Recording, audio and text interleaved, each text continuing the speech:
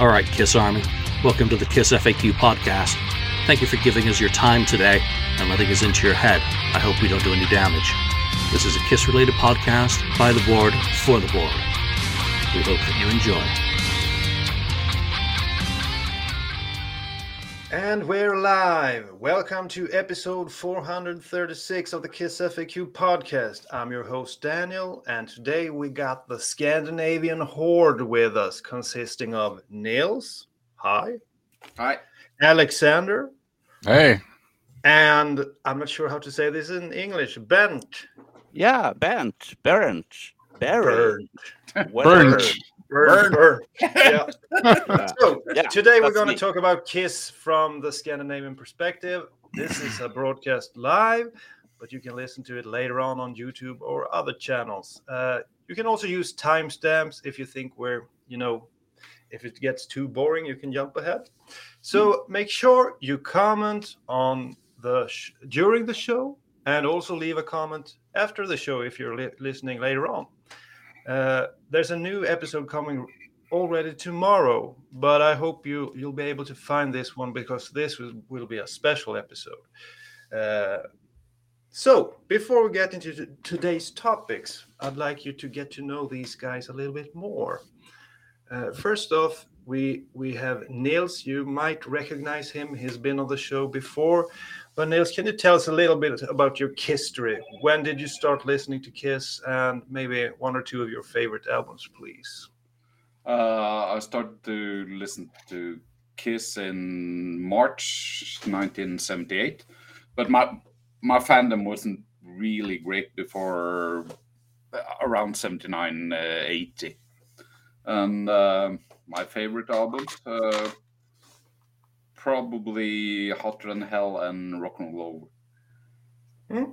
That's two good picks. What about you, Alexander? I became a fan of the band in 1984.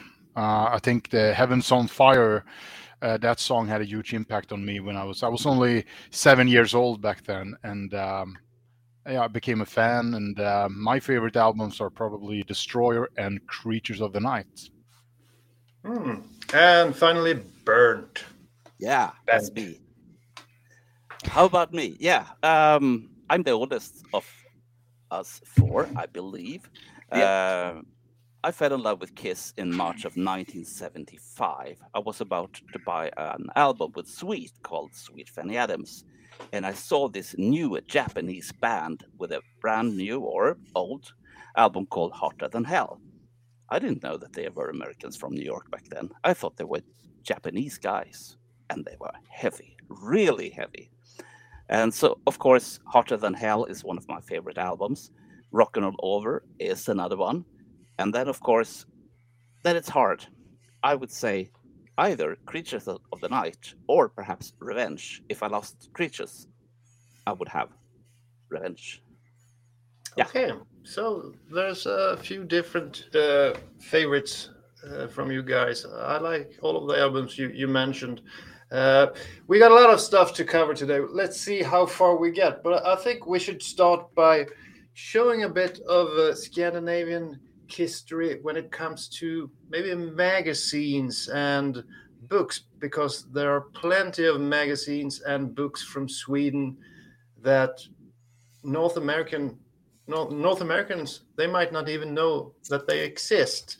And I'm going to let Nils start off this topic. Can you tell us a little bit and show us a little bit about Scandinavian magazines and maybe go into a book or two, please? Yeah, I was thinking about what actually could combine at least Sweden and Norway when it comes to KISS fandom in the 70s and 80s at least. And I think what really combines us is poster. Yeah. And that's for more or less all ages. Also you, Bernd. The poster is also an important thing for you. Yes. And we can show... it was started by a German guy called Hans Hartwig in 74, I guess, wasn't it? Yeah. Somewhere around there, yeah. And the first KISS posters came in 1975, and more or less until the magazine folded in 1980, there were Kiss posters in all the magazines. 3 or 4 issues there weren't Kiss posters, but there were protests when there weren't. So but the main for me is it's like there's 3 Kiss specials, and this is the first one from 1977. And the second one is from the first one from 80. That was actually a Dynasty special. And you have the third special. That's actually just before the magazine poster folded. That was a special from the Scandinavian tour. Yeah. And there's also a picture of Bernt inside there. Yes. I was 19 at the time. I was really pretty back then. You still are. And after that, he started a magazine called OK. Mm-hmm. And he lost his he had a real good connection with Kiss in the 70s, but he lost that in the beginning of the 80s. But then he got it back again afterwards. And then for me, the most important magazines are the one with when Kiss were here for the promo tour in 1982. There's actually some. If you look at Sweden, what's it called? Is it called Sweden Rock Magazine? The one that Carl Linnaeus is writing for Sweden. Sweden Rock Magazine. The latest issue has a big poster from that photo session. A big poster of Gene. It looks excellent. Yeah. So grab a copy of that if you have the opportunity. And for me personally, this version of OK is also really important because that was the first time I saw them live on the 83 tour in Gothenburg. So that's and those magazines were really popular in Norway also. So I guess they almost sold as much in Norway as in Sweden. Alexander, as you started off as a Kiss fan in 84, 85, I guess. And back then, the OK magazine is a very, very important magazine for me. And, Kiss was in the magazine all the time, and they wrote, and they published exclusive pictures from the tours and everything. So, I mean, that was a really, really important magazine for me and as a kid. So, yeah, for sure. Yeah. And after that, we got some books or magazine, or what we're going to call them. I'm not really sure, but I'm not really sure what's first of this. But we had Kiss on Fire, and Shout It Out, and that's the mid-80s. The mid-80s. Yeah, the mid-80s. It's written by an Englishman, so I'm not really sure if it's a Swedish book, but it's in Swedish. Yeah. And same order. Yeah. Do I have an echo? No. It was me. It was me. I'm the echo. Okay. And then there came the big one, Still on Fire. Yeah. I do remember getting that one and reading it in a day or two, thinking it was really exciting. But looking back at it, it's full of mistakes and that kind of stuff. A lot of mistakes. Oh yeah, but it also shows how much you knew at the time. What did you say, Alexander? Yeah, the most important thing for me with that book was the bootleg section in that book. Yeah, because before that I hadn't seen them at all. Most of them, before I got that book. So I mean, that bootleg section was very, very important when you started to collect bootlegs. And you had them all there, all the old ones, the old vinyl bootlegs is in there. So, yep, that's true. But perhaps we should say right now that you guys that has English as your native tongue, you are missing out so much. Yeah, Bernt is always saying. Bernt always says, "Why don't Americans go to school and learn Swedish? Because there is so much to read." Yes. Here we got a few, just like Partners in Crime, 3 real good books, and so on. And I'm sure Nils have a few others that he can show. I can show them. The first one that came, but this is when did it come out? I don't remember. Around one of you have the 2000 around 2000. Niels, just wait a minute. One of you have sound coming out of the computer. Okay, Because I'm not. I can hear some. It's not me. Not you. No, I don't think it's me either. So Me neither. Me neither, but I still can hear echo. Well, let's do it anyway then. okay. So Niels, please continue. And after a long time, the first book that came afterwards is Carl Linnaeus biography about Kiss. Den osminkade sanningen. Oh yes. Yes. And then some people say that if you would try to read Swedish and you want to know everything about Kiss, then you should read that first one. But now, sorry. Yeah. And then you have Kiss in Sweden. This is a real large, good book. I just remember now that. Do anybody of you have the other book, but the one book in English? No. I have it, but at another place in my apartment. I have it here, but I can find it afterwards. And then you have Carl's and Alexander's great Partners in Crime books 1 and 2. And then you have Den sista dynastin, The Last Dynasty. Yeah, the third one. And that's by the way another Alexander. So it's not me, it's another Alexander. Yeah. Who's part of that. Mr. Alex Bergdahl. Yes. Okay, that's a quick run through some of the Kiss books and Kiss magazines. Ben, do you have anything to add to that we didn't say? I would like to add that the book Kiss i Sverige, Kiss in Sweden, is like a diary of all the tours, not the latest ones, but all the tours, all the concerts, with reviews and everything that happened during those days. It's a must, and it's sold out. Sorry. But first, you need to learn English, then Swedish, and then get the book. And Mr. Keenan, I love you too.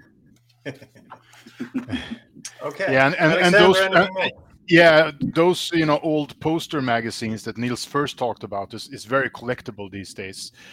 Especially the special ones with only Kiss, but also the ones with Kiss on the cover are very collectibles, as well as the posters. But the posters are a little easier to find. But the full magazines with Kiss on the cover is really collectibles, as well as the special ones. So this is probably at least about $200 or something like that. Yeah, it's a lot of money. If you want it in good, very very good condition, it's a lot of money. So so many posters. And back in the days, back in the 70s, the people that were young back then, like me, because when poster came, I was 13, so I ripped it to shreds and I put it up on my walls. And in the ceiling, especially in the ceiling, because all the good things happens in the ceilings. And sometimes we were lucky enough to get pictures of Runaways. Yeah. Okay, I see what you did there. Yeah.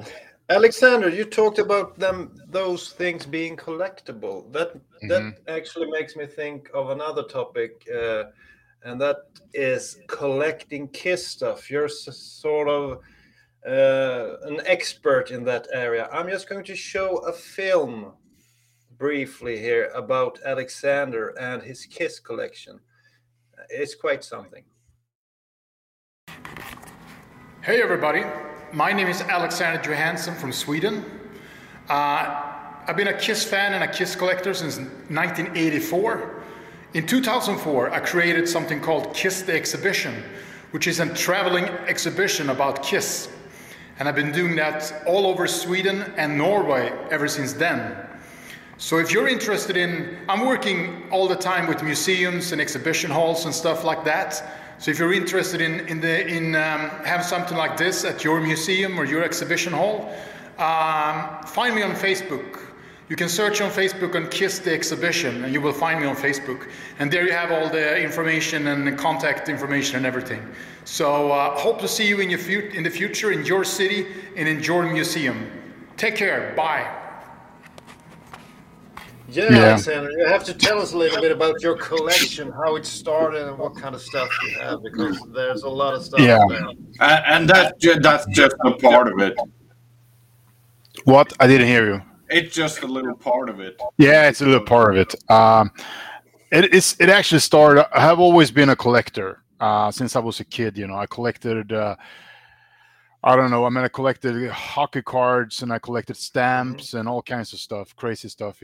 When I was a kid, and so when I started to become interested in Kiss, it wasn't that hard. It was pretty easy for me to start to collect Kiss, and as any kid back then, I started to collect records and I started to collect, posters and, all those stuff. And then probably in the early 90s, I got in touch with the old merchandise, the old toys and stuff, the Megadolls and the all those stuff, lunchboxes and all those stuff.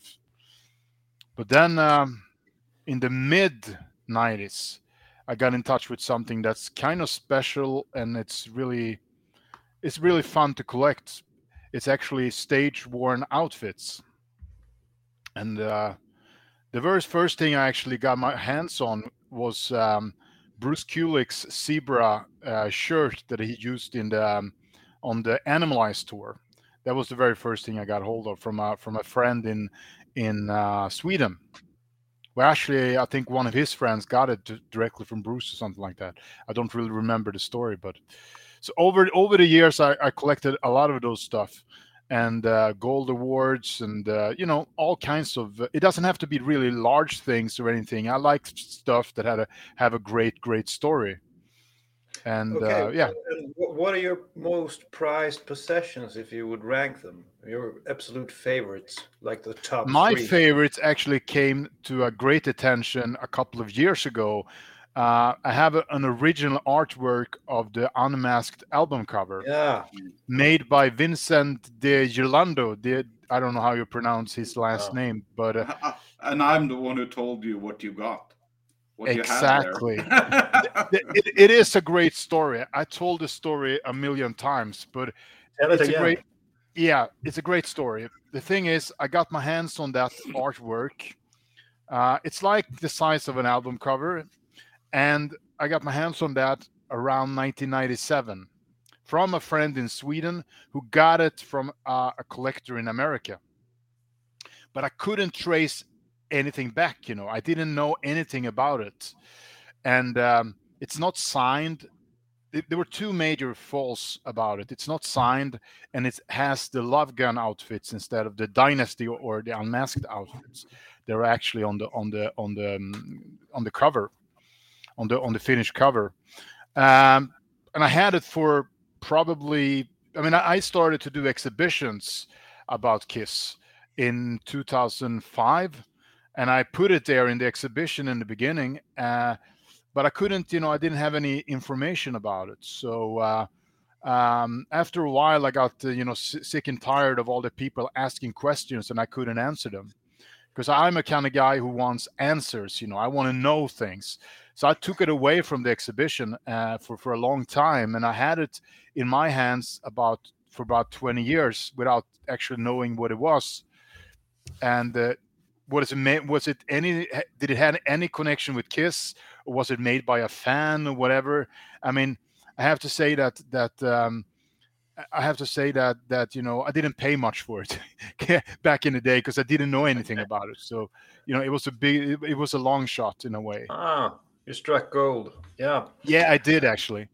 But to make a long story short, when I got involved in the Destroyer Live podcast that I have with Nils and another guy, we got in touch with Dennis Wallach, who made all the artwork for Kiss for many years, and all the album covers. And I showed him that picture, and he didn't recognize it first. And I thought, oh my God, this is fake, because he's the guy making the album covers. But then Nils knew that there was another guy that were involved in the whole process of making album covers. I knew Vincent had drawn the draft. Yeah, you knew it before. Yeah, exactly. Yeah.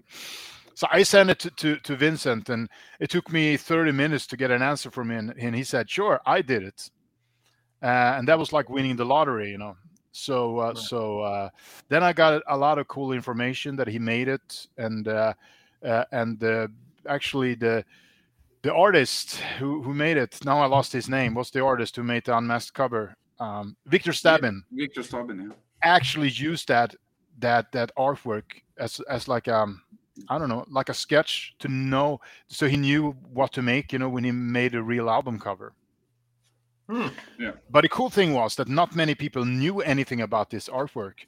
So in about 2 years ago or something, Vincent posted that picture that he got from me, because Vincent got really excited when he found out about the artwork, and he posted it on Facebook, and I think 3 Sides of the Coin posted it on their Facebook. And all of a sudden, everybody got, oh, what is this? Blah blah blah blah. What is this? And so that was real, a lot of fun. And I think Vincent was actually part of the 3. He was in 3 Sides of the Coin later on, and talked about it and everything. So yeah, that's a great piece. It's like it's my Rembrandt or something. I always say that. Mona Lisa. Yeah, my Mona Lisa for sure. So that's a really great piece. Yeah, it's hard to top that one. Anything else that you want to mention? It's really hard because I got a lot of stuff. I got an Eric Carr shirt. Actually, that's the shirt that Eric is using on the. If we're talking about the album covers, that's the Eric Carr shirt that he's using on the Smashes, Trashes, and Hits album cover. If you look really close on that one, Eric is using a shirt there, and it's the same shirt as Eric is using in 1988 on the Monsters of Rock tour. There's a concert filmed in Schweinfurt, Germany. And you can see when the band walks to the stage and everything, and Eric is using that shirt on that show. So one have to ask, if you would put a price, if you would guess, how much do you think your stuff is worth? I'm not going to tell, because there's so much focus on money all the time, and I'm sort of sick and tired of that, because that's the first thing that people talking about, and you have to ask the question. You have to ask a question, but it's okay if you don't want to answer it. No, Bernd, I don't want to answer. But Bernd hasn't said anything for a long while. We need to give him something to talk about. We talked about Kiss fanzines, and the fact is that Bernd was one of the, how should I put this? One of the I'm not the sure elder. what to say. I'm one. Yeah, of the one elder. of the elder, because you were one of the first in Scandinavia who started a Kiss fanzine. It's kind of interesting to hear about that. So can you please tell us a little bit how it started, what kind of problems you ran into, how did you get your information, and when did all this happen? Okay, the 2-hour version. All right. Let's go. I usually say I have nothing to say, and these guys, they know I have. But everything started back in 1976. This is a long time ago. Kiss were on the first European tour, and they came to Stockholm, Sweden, where I live. And they made one of those concerts that at least Swedes still this very day are talking about. That is at what some people say Tivoli Gardens, which it's not. It's Gröna Lund, the Green Lund. And you know what Lund is if we speak Indian. And I won't tell you, because otherwise this will be beeped. Anyhow, I went to this concert, and I think it was me and about 15,000 other people. Lots of people. So this is like a classic concert. I would like to say similar to the Madison Square Gardens ones, but for us in Sweden. Sure. After that, I went to Kiss Hotel, the Sheraton Hotel in Stockholm, because I was so pumped up. And I was 13 at the time. And I went into the reception desk and said, "Good day. I would like to speak with somebody that represents Kiss." And I was like a grown-up in a kid's costume. Okay. And outside the hotel, there were lots of people in my age that was screaming, "Kiss, Kiss, Kiss." I wasn't that kind. So what happens is that the guy in the reception desk calls somebody at the Kiss crew, and it was J.R. Smalling. And he came down and said, "Oh, hello, what can I do for you?" And I said, "I'm Bernt Månsson. I would like to start a Kiss fan club in Sweden." And he said, "That's an interesting question. Yes, I would like to speak with somebody that represents Kiss." Because I knew that I wasn't able to speak with Gene or Paul or anything like that. So he said, "Could you please stay here? I'll be right back." And he's away about 5 or 10 minutes. He comes back and he's very polite to this 13-year-old kid. And he said, "I have spoken with the guys and they are a bit inconvenient at the time because they just came from the concert. I understand why it was. And probably lots of girls at the room." So he brought me 2 tour books from the tour of 1976 and said, "Please contact them when they're back in New York and we will sort this out." So it started. And my first fan club magazines is in the big, thick book that Gene Simmons made lots of years later. I've seen it, I don't owe it. But then everything got started because I got the permission, of course. And I had people at Bootwell Enterprises that helped me a lot in the beginning. And there was one girl that spoke Swedish because she has been an exchange student in the very same town that Gina Davis had been exchange student. That's Falun in Sweden. So they helped me a lot the first time. And so I made those magazines. And back then, we didn't have any videos of Kiss. I had never seen anything of Kiss live, for the exception of this concert. And I was so totally insane in love for the band because they were so flamboyant. So, I can't find the words in Swedish, nor in English, because you don't have them. Anyhow, so the fan club started, and it was a success, of course. And what happens in a couple of years later, people were asking, how can we get fresh information about Kiss? And I was telling myself that very same thing. I had a friend back then called Anders Tegner, which was kind of involved in the fan club. And he's pretty well known, I think, in the Kiss areas. So what I did... He's written a book also. Yeah. And there is 2 chapters about these years that I'm talking about now. But what we did was that we made a phone-in service, which is, of course, an answering machine that was put on the air every Sunday. And that we filled with Kiss information. And since everything grew, I got more and more friends in the US and in Canada. And I even have one friend that I still have contact with, pretty well known, a lady called Gilda Caserta. She helped me a lot with this, with the language and get me more and new information. So anyhow, we made these phone-in tapes every Sunday, and they were a success, a real success. And you guys that are younger, you remember this. And then if we should take a giant leap back to 2021, I think, I got questions again. Please, Bernt, please make a new phone-in service. And I said, well, nobody has any answering machines and they don't have any landline as well. So I don't know what to do.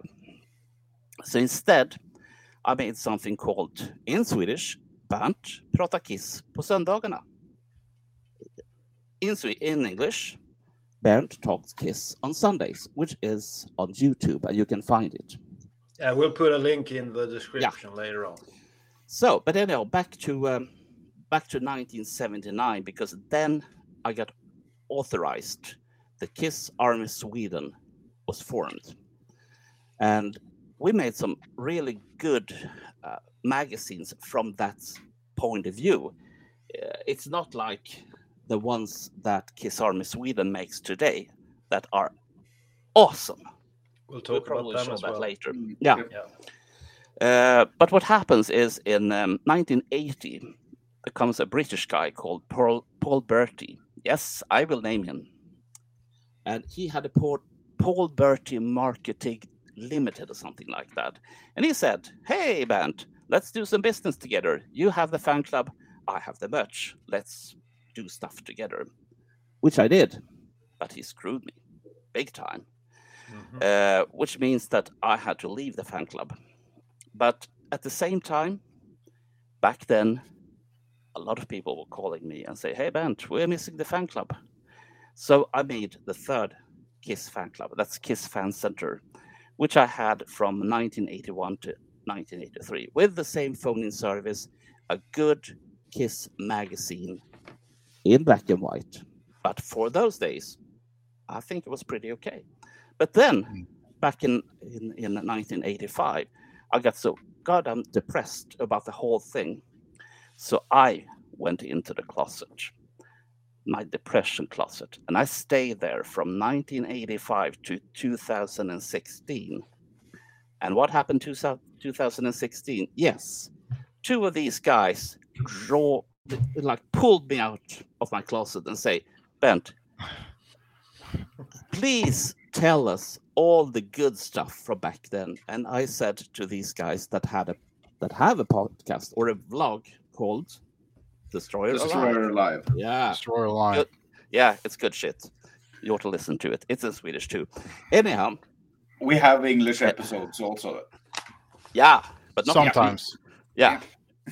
So what happens is that they were nagging me like crazy, said, "Please." And finally, Alexander, you were the one that was lucky. You managed to pull me out from my closet, and I never looked back. I'm back, babies. I'm back. Thank you for that, Alexander. Bernd is a great asset for the Kiss Army, so we're glad to have you back, Bernd. But Bernd, didn't you go on a trip? There was some sort of competition going on with one of the fanzines or something, and you went around. Can you tell us a little bit about that? Yeah. I'm like the grandfather to meet and greet when it comes to Kiss.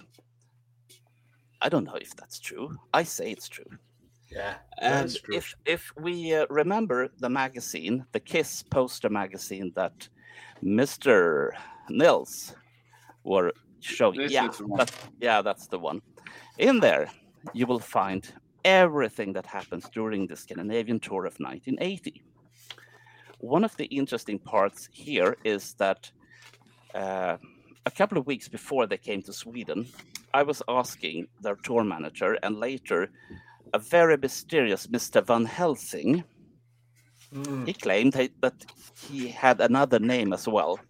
Chaim, he finally said, "Yeah, that's me. I'm to the very, very right, sitting down." There you are. Yeah. There. Yeah. So anyhow, what we did was that we were trying to make something happen so that Swedish Kiss fans could meet Kiss. So we made a drawing contest, and 10 people were selected, and they could choose between meeting Kiss in Stockholm, Gothenburg, or in Copenhagen. Everybody wanted to meet them in Stockholm, so that's where the picture is from. And I thought that was a terrific idea, that you can make the fans meet the guys, not outside a hotel or an airport, but really meet them. So I thought that was a great idea. I had no clue when I came out from my closet that it was a Kiss meet and greet where you can meet your idol for trillions of dollars. But anyhow, so me and Anders and a couple of other people were traveling with Kiss during the Scandinavian tour back in 1980. Of course, we made sure that the fans were able to meet Kiss, which I think is really, really important. And then, of course, we attended several press conferences, photo shoots. I think some of us went to the movies with Kiss. It wasn't me. I don't remember who it was, but they say it was fun anyhow. But then we came to the end, and that's in Nils' country, in Norway. Norway. Yeah, where I recorded the press conference, which, how strange it might seem, it's on YouTube. I didn't put it there, but it's there, and it's been for several years. And it's a good press conference. But something happened a couple of minutes after that the press conference ended. I went out to the lobby at Grand Hotel in Oslo, and I met a Swedish kid. He was 12, maybe 13. And I said, "Hey, little kid, what are you doing here?" "Well, I'm with Kiss," he said. "You're with who?" "I'm with Kiss." "But how? You're just a little kid." "Well, I met them in Stockholm. And it was this really nice guy called Bill. And he said that I could sleep in his room. And, later in his bed as well." Which, of course, Paul Stanley found out about. So this kid spent his time with Paul, or somebody else that took care about the kid. And this is a story I haven't told before because I think it's really indecent. But the guy in question is dead, and we have two guys that are dead that were very much into young boys. And I think that this story is important because this is part of what happened in the 60s and the 70s with groupies, with young girls and young boys. That was, how should I put it, not treated in the very best of ways. So that is a story which kind of, it stuck into my mind because I think it's such a terrible story where you are using a young kid's fandom into your own private obsession, and I think that's not nice.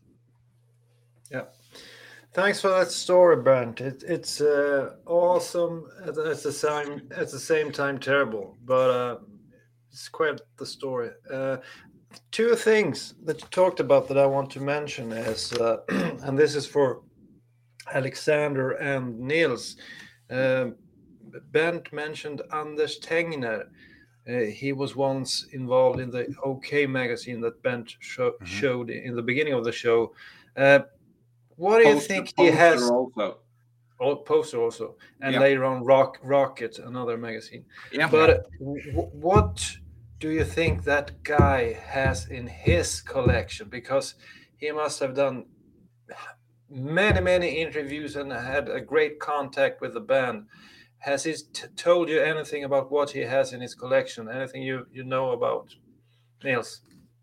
Oh, he at least if he has it still, I don't. We had a lot of tapes, but because I think Carl has been able to go through a lot of his tapes and listen to stuff. From Carl what I remember, you mean Carl Linnaeus? Yeah, I'm. It could be I'm wrong, but I'm 90% sure that he was able to go through a lot of his stuff. But I guess he has a lot of pictures and stuff. He has posted on Facebook and a lot of pictures from different artists, but it's like it's not Kiss. He's met so many bands during the years, but he probably has a lot of stuff. I know that he once said in an interview, he said that he actually had video footage that people had never seen because he visited, I think it was when they recorded the Hide Your Heart video on the rooftop in LA. he was there and did an article for OK Magazine, and I think Yeah. he shot a lot of things with his video camera. Yeah, I think And he was babysitting. He was babysitting Nick at the time. Yeah. Yeah. And that's footage that no one has ever seen. So and maybe he even has more of that stuff. I have no idea. But Alexander, can't you need that in your collection? If you pay him a little bit, and then you can show it to the world. I know actually that he sold some stuff as well, because he had more stuff back in the day, and he sold some things. I know, but yeah, who knows? Who knows? The other thing was, Bernd.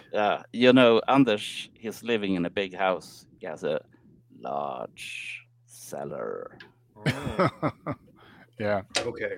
I won't say anything more because I haven't been there. But ask Anders. He's a nice guy. Yeah. He probably will let you tour his basement. The other thing you mentioned was the Destroyer Alive podcast that Nils and Alexander are a part of.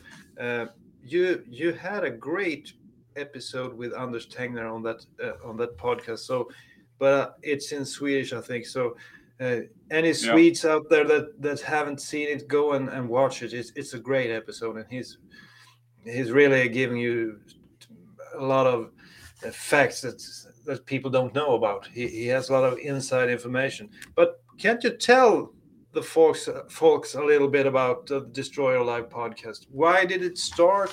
When did it start? What are your goals for the podcast in the future? Nils. It actually started. Magnus, the third guy who's on the podcast, actually started it in February 2014, I think. Oh. Yeah. And I talked to him a couple of weeks later when he had been talking alone on 2 episodes that they're not online anymore because he doesn't want them to be online. But I just said, okay, let's do it. We can do this a lot better together than you alone. So Alexander was actually one of the first guests we have, and that worked so well that we asked him to join us. So yeah, I think I was a guest in maybe episode 5 or something like that, 6 or something like that, and then I was in there, and then I was a little later on. I was asked after I think a few other episodes. I was asked to be a part of the podcast. So yeah. And now we've done 155 episodes or something like that. That's pretty incredible. We'll get to that, Bent, in a moment. Yeah, and I guess from those we probably maybe have 20, 25 in English or something like that.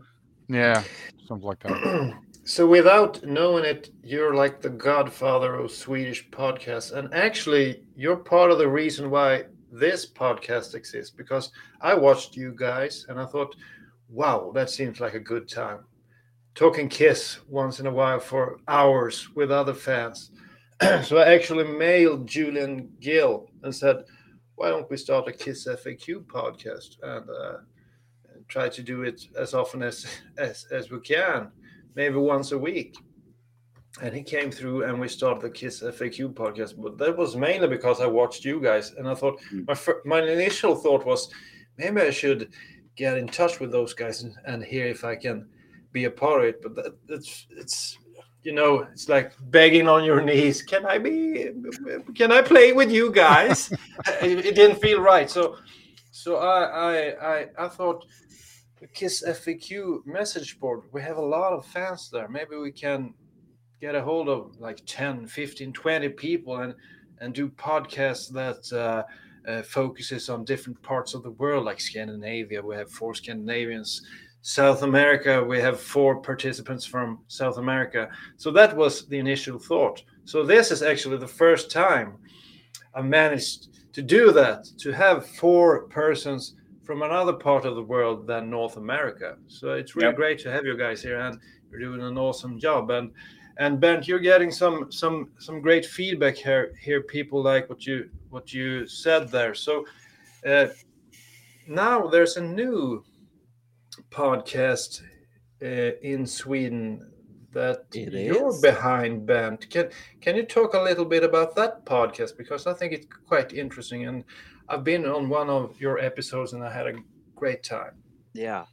I can say it started with this vlog, Bent Talks Kiss on Sundays. It started with that because when I made that into YouTube 1 year ago, the reason for it was to gather all the new and exciting Kiss news, and then made sure it was compressed into perhaps 10 minutes or something like that. So that was the general idea. But then I began to interview people, and the vlog got longer and longer, and sometimes 30, 40 minutes instead of just 10 minutes. So I was thinking, we need to do something about this. And I couldn't exactly do another Destroyer Alive vlog because it's not nice ripping other people off. So I've been thinking about making a podcast, a sound podcast, for almost a year now. Then I got to know a guy called Marco Rovinen. Marco is most famous for making the layout for this Destroyer Alive because it's magnificent. No, Destroyer. Yeah, Destroyer. Well, it is, but it's alive here in my hand right now. Yeah. Can you see? It's alive. It's alive. Destroyer magazine. Yeah. And it's incredible. Yeah. Anyhow, back to the story. So we went to see something called Car Jam 21, which is a fantastic little thing, which is lots of interesting hard rock people that made an album for their car with 4 songs on it. And we went to their release party, and by some strange incident, I can't understand, they didn't play on their own release party for their album. So Marco and me had lots of time to talk about ideas that we had. And I found out that Marco also, yes, Sam Loomis, let's talk about him later. There's Car Jam. And by some strange coincidence, that picture is from the very same place where Kiss pictures were taken back in 1976. That's on the outdoor museum called Skansen, which is next door to Gröna Lund, where they played back in 1976. Anyhow, so we were thinking about perhaps making a podcast, but we wanted to do an easy podcast, just like conversations about Kiss, not interviews, not anything heavy, just talking about Kiss. So that's why the name is Let Me Know, because we are very curious people and we want to know about everything. All the questions that we ever had, we're trying to somehow answer. Like, how come that Kiss fans are just male and between 45 and 55? How come? And we have discovered that's not true, because we found the women, the female Kiss fans, we found them. We found generation of Kiss fans, like 3 generations that are Kiss fans. We have interviewed them. No, we didn't do interviews. We had a conversation about it. So I think that is also a reason for why you should teach yourself Swedish. Not only for the books, for the wonderful magazines, but to let you know about what we will let me know, or you know, or who knows. So we made the 30th episode yesterday, and that is only since this fall. Sorry, this spring, yeah. Fall, whatever. So, yeah. but and from what we have heard, this is such an interesting subject, because some people are complaining about like vlogs are too long. But here it's not a problem, because when you feel that you have listened enough, you press pause and you come back when you have the time. I think that's a great idea. Thank you. The Let Me Know podcast is available, so go and listen to it. But you actually talked a lot about the Kiss fanzine that's called Destroyer. Destroyer magazine. Destroyer magazine, yeah. And as you can see here, we have a few slides from that magazine. Niels, what do you say about the Kiss Destroyer magazine? Do you enjoy it as well, even though you're Norwegian? Yeah, and in one way, it's let's say 20 years ago, we used to have both Kiss Army Norway and Kiss Army Sweden, but now I feel more or less that the Kiss Army Sweden embraces both countries, really. So we should actually say that the Swedish people and Norwegian people understand each other pretty well. For all of you in America who don't know that, so we understand each other pretty well. So, yeah. It's much worse it's much harder to understand a Danish. Yeah, it is. From Denmark, I have no clue at times. Hey, I have no problem with understanding Danish. I spoke with Danes many times. You have to remember, I'm from the Great White North, so me a long way down to Copenhagen. Me neither, but I'm half Danish, so that's okay. That's even worse. Oh my! You're getting some feedback on the museum here from Steinman. What an amazing collection! Thank you very much. You need to go bring that one on tour up north as well. We need it in. I know a place in Luleå where you could actually get it into. They're pretty, into rock and music. I'll have to show that video for them. Let me know about it. Let me know about it. Yeah, but back to the Destroyer magazine. Here we have an article about Sam Loomis. That was a great few weeks when he released a lot of Kiss stuff. But what do you say about the magazine, Bent? Why is it so good? How is it possible to have this kind of magazine at this point of time when magazines have such a big problem staying alive? It is very, very...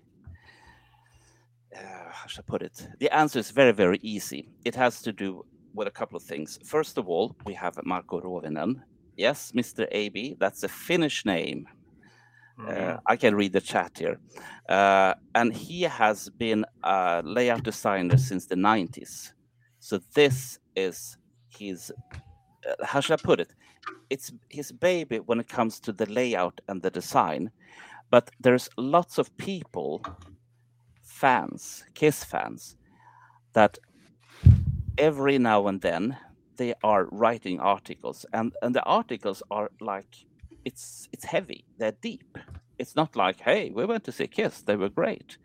So we have a special here about the tour, what I think is the last tour that was in Scandinavia and in Helsinki. Helsinki is in the Nordic countries. And I think it's well written. So they have a chief editor that is a guy called Ronny Lundell, and he's new at this post. And then, of course, we have Kiss Army Sweden, which has a president called Niklas Olsson, and he has been the president for such a long time.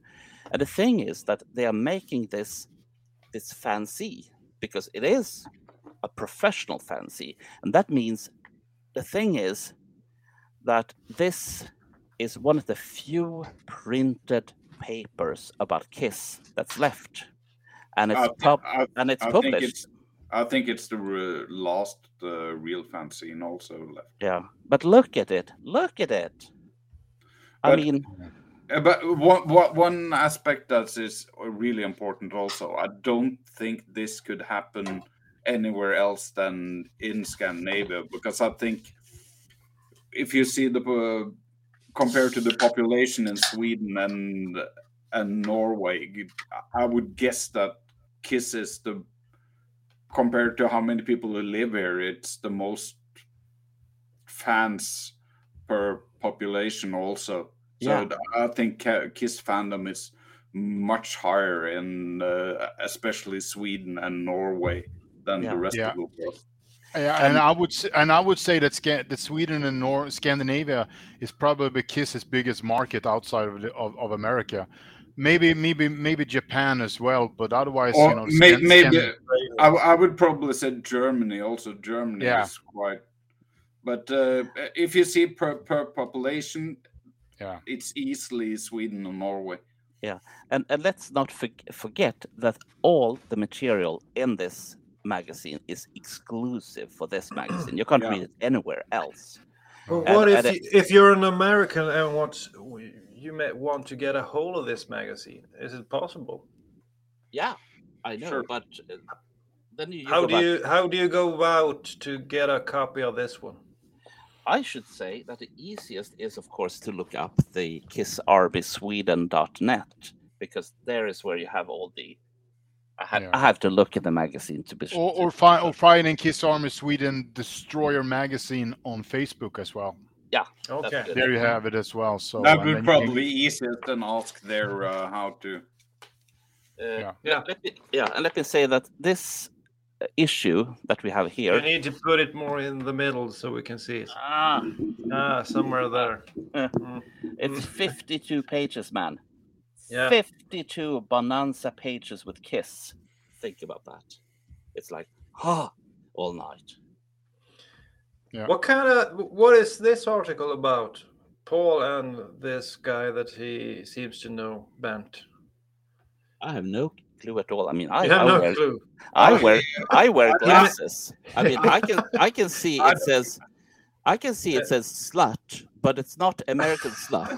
No, slut is the end, sort of. It's different in Swedish. Bill Tuani, who used to play with Paul Stanley and what's called Baby Boom, the band that was on the first box set.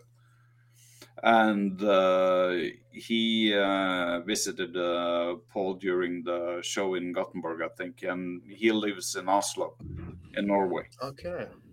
And he plays in a blues band and tells about this band and playing at Notodden. I think I know it's played at Notodden, at least the blues festival.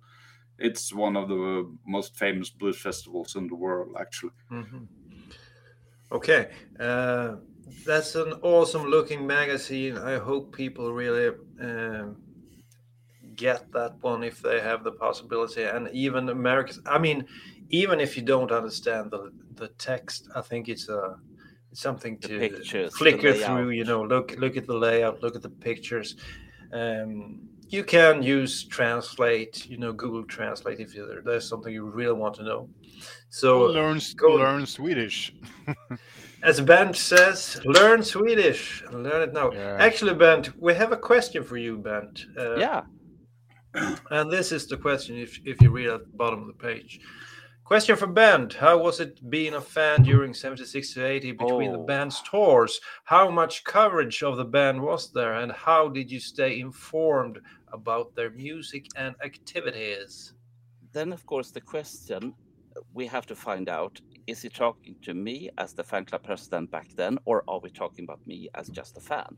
We can answer it in two ways.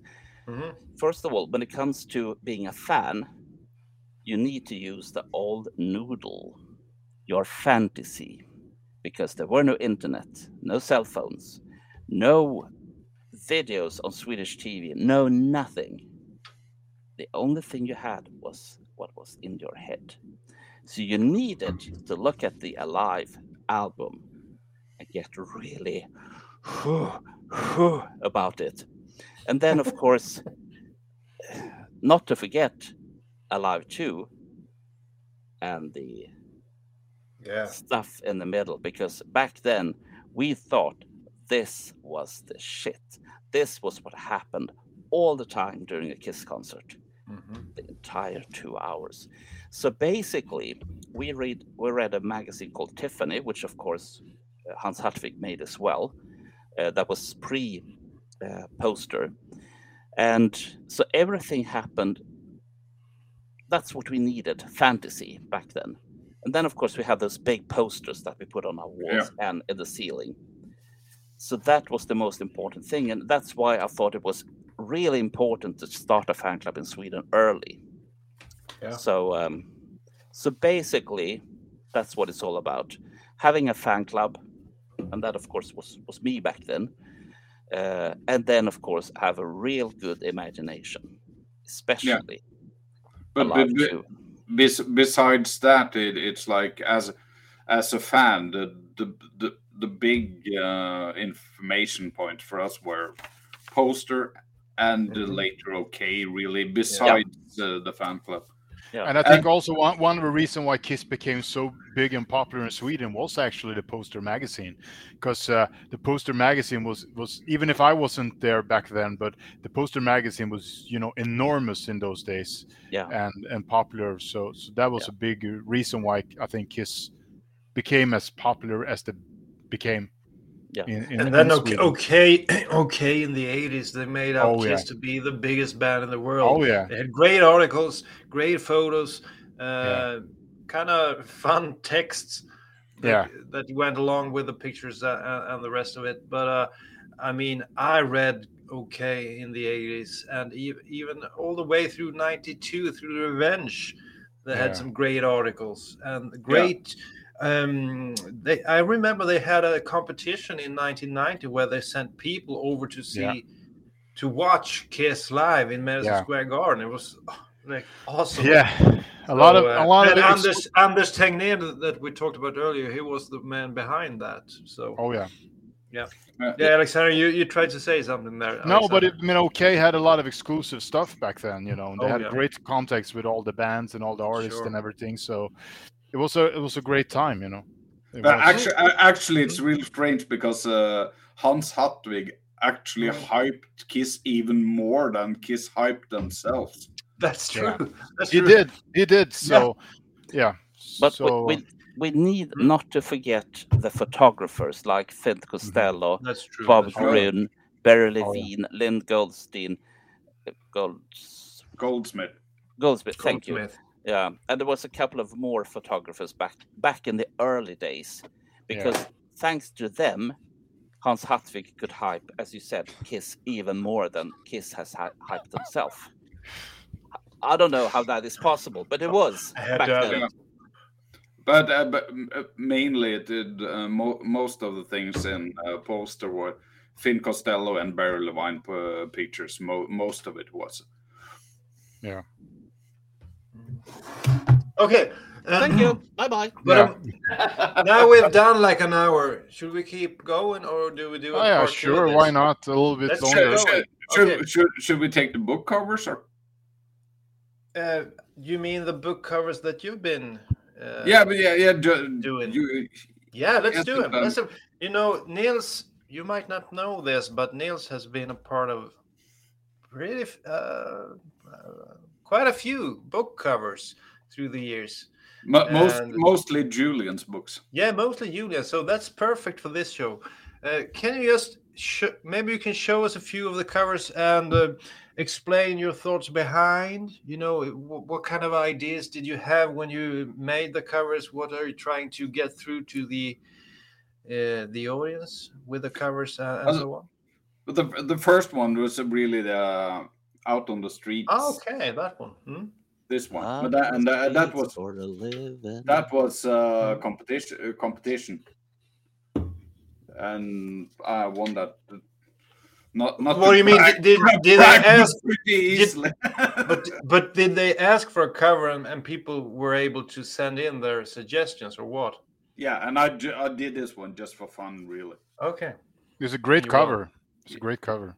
So that was back in. Can you show it a little bit closer to the camera? Maybe we can see it a little bit better. Yeah, that's the one. Smalling and the rest of the guys. Moose. Yeah.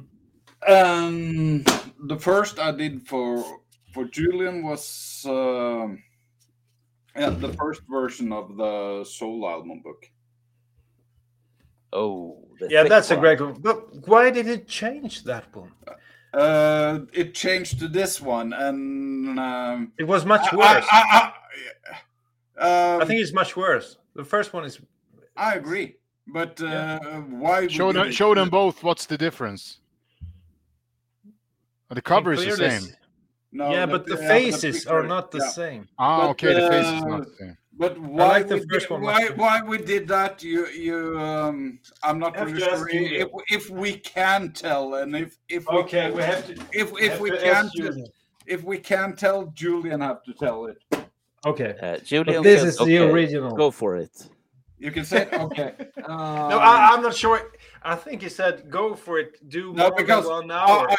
it's like Lynn Goldsmith got really pissed because I think I used 2 of her pictures as reference, and she's been going real hard after stuff like that. If she had a big thing with the Warhol Foundation because Andy Warhol had used one of her pictures, and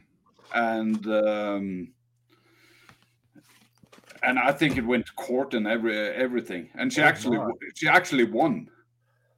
So, Sorry about that. So that's why we changed it. She told she said that all the pictures was hers, but actually 2 of them are Barry Levine. Actually, 2 of them are Barry Levine pictures. So it's like so from what you're saying, you're not a big fan of Lynn Goldsmith, you know. Not the way she did it. I was on vacation in Spain, so and it's like it was not like please take it away. It was like I'm gonna sue you. The first message was I'm gonna sue you. Okay. That's not nice. That's not the Swedish way or the That's not the Norwegian Swedish way. Not Scandinavian way at all. Not the Scandinavian way. The Scandinavian way is like could you please? Yeah, the Scandinavian way is more diplomatic, I think. Yeah, could we please resolve this? Yeah. How do we go about solving this? Yeah. That's a more Scandinavian. And the second one I did was the Odyssey. That's a great cover. Oh my! That's a great cover.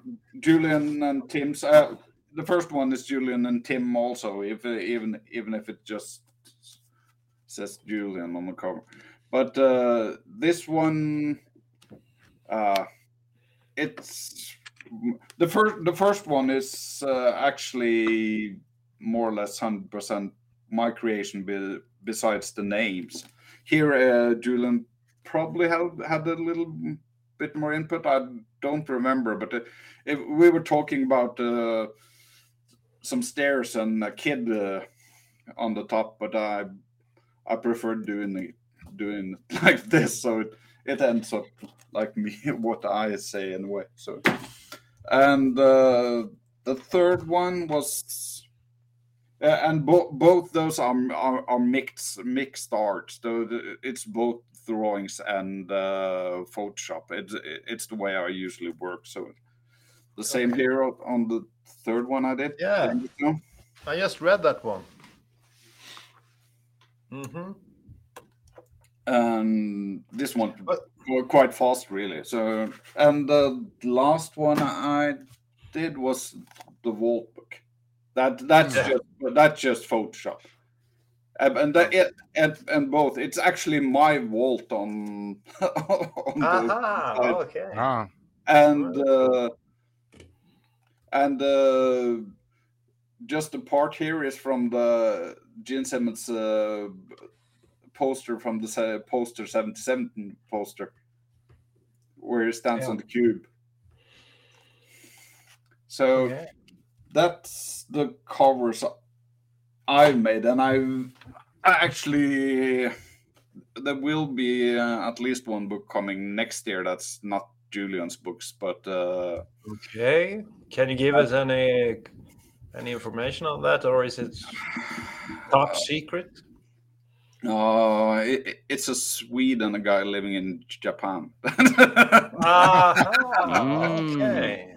That's kind of interesting because we've got a lot of books out of Japan lately from Elaine. You know, I think he's written like 3 books and he's been working together with a Swedish guy. I don't know his name. Strid.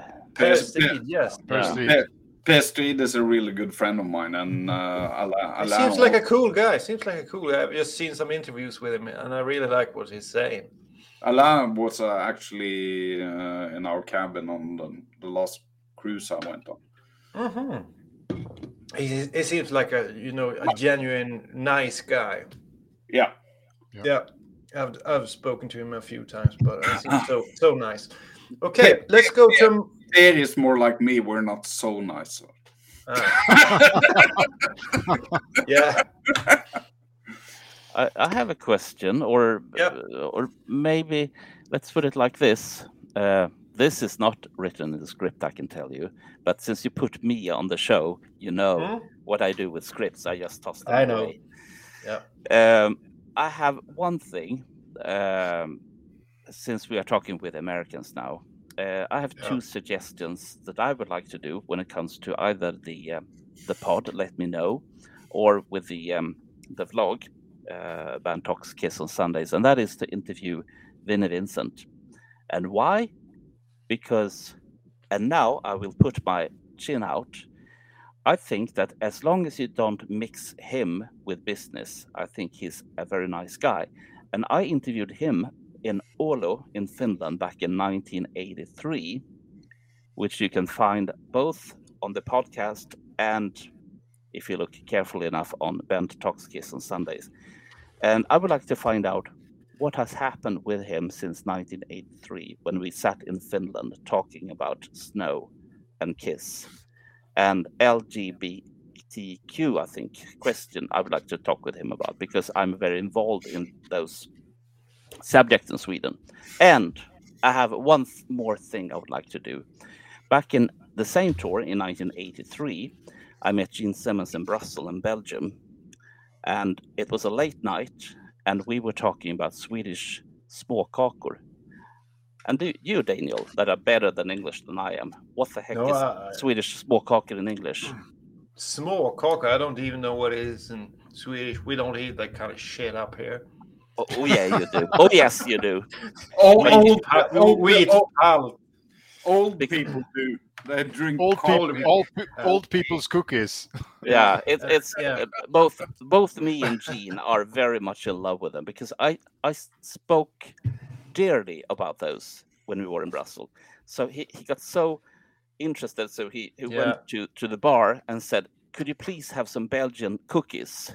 Mm-hmm. And the only thing they had, there was stuff that you put in an ice cream cone, not cone, but the big ones that you can put anything in, like wafers and stuff like that.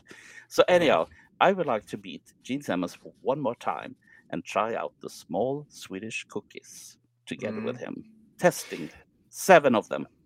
Oh yeah, he loves the cookies. But what about this then? I've always listened to podcasts and interviews with musicians, and I wonder what you guys think about this. Did Kiss influence Scandinavian music to any extent? What do you have to... I mean, do you think that Kiss played a big part in some of the bands that are popular today, or has been popular in previous years? What do you say, Alexander? That happens all the time. I think when you hear interviews with Scandinavian bands, and there's a lot of people who picked up guitars because of Ace Frehley, or they started to play drums because they heard especially Peter's drum solo from Alive. So I would say that yes, they influenced a lot of Scandinavian bands and musicians, and even bands that may not be the biggest ones, but a lot of musicians were influenced by Kiss for sure. Yeah, I remember an interview with that guy from the Helicopters who plays the guitar. Dregen, I think it's called. Dregen. Okay, both play guitar. Yeah, major Kiss fans. Maybe both of them, and he said like Kiss was a bigger influence on most of the kids my age than ABBA ever was. Niels, what do you have to say about that? In Norway especially. Yeah, but I think it's more the same. I think most rock and hard rock musicians from between 30 and the late 50s are influenced by Kiss in one way or the other. Really, even you have big groups like what's Norwegian's harder, especially the black metal groups from Norway, and I know it because I were there when the first big black metal group in Norway called Mayhem started, and they're really famous. All those guys were close friends to me at the time. I even rehearsed on some of the first rehearsals with them. You were Mayhem's first singer. Yeah, actually for a month. No way. Yeah, he was. But But I also Øystein, the guy who was killed. He was a friend of mine from second grade until a year before he died. We fell out, but he was a major Kiss fan. Also, most people were really major Kiss fans, and you have like Sweden. It's like the bands like probably most Americans have heard of, like Ghost. Yeah, they're really influenced by Kiss. Yeah, but also bands like In Flames and those bands as well. You know, I mean, most of the bands were influenced in one way or the other by Kiss for sure. You know, they were. What do you say? Was it the music or was it the look that influenced? I think it was a combination, I would say. I mean, the look was important. I mean, if I talk for myself, you know, I became a fan of the band by just seeing the guys, a picture of Kiss, and I became a fan of the band. And then I started to listen to the band, and you know, my fandom got even bigger. But I think that's the way it worked with this band. You know, that you maybe first saw a picture. But you became a fan in the mid '80s. Heavens on Fire song. Yeah, but I saw old photos of the band, or you know, I got hold of the Destroyer album cover early on, you know, and I mean, that was like, I mean, that was like I don't know, childhood dream or whatever, you know, to see that album cover, and that was like being in the middle of a Marvel Comics or something. So, for sure. Bent. What about? I'm sitting thinking. First of all, I'm thinking about Car Jam 21, where you have real big Kiss fans.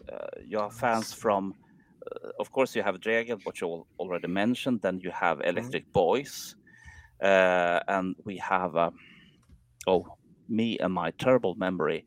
But if you look at Car Jam 21, there you have a whole bunch of Swedish and Norwegian and one American. Then you have Erik Grönvall, which is a big Kiss fan, and he is now a member of Skid Row, and he's doing excellent. Yeah. So and the thing is that if you like are trying to look at covers of Kiss songs, and I'm not talking about Forever and I Was Made for Loving You, etc. But there's a lot of Swedish covers when it comes to Kiss songs.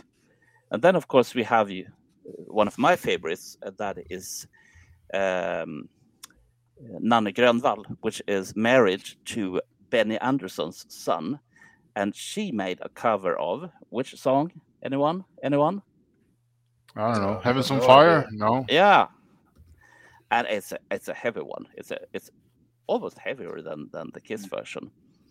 But so it's a lot of Swedish musicians that has some kind of influence when it comes to Kiss. Ben, do you know what my favorite song is with Nanne Grönvall? She was actually participating in a program that was called, I think it was called Doobie Doo. Yeah. And she, in that program, in that TV program, they played covers, and she did an awesome version of the old Swedish tune, doing the Omoralisk Schlagerfestival. Okay, you are talking about... It's about the greatest version I've ever heard of that song. Yeah, But and the guy who made the original version, let's try this on our English-speaking friends. His guy was called Sillstryparen, the herring strangler. Try that for size. The herring strangler. Strangler. Yeah, that's a cool name. Sillstryparen.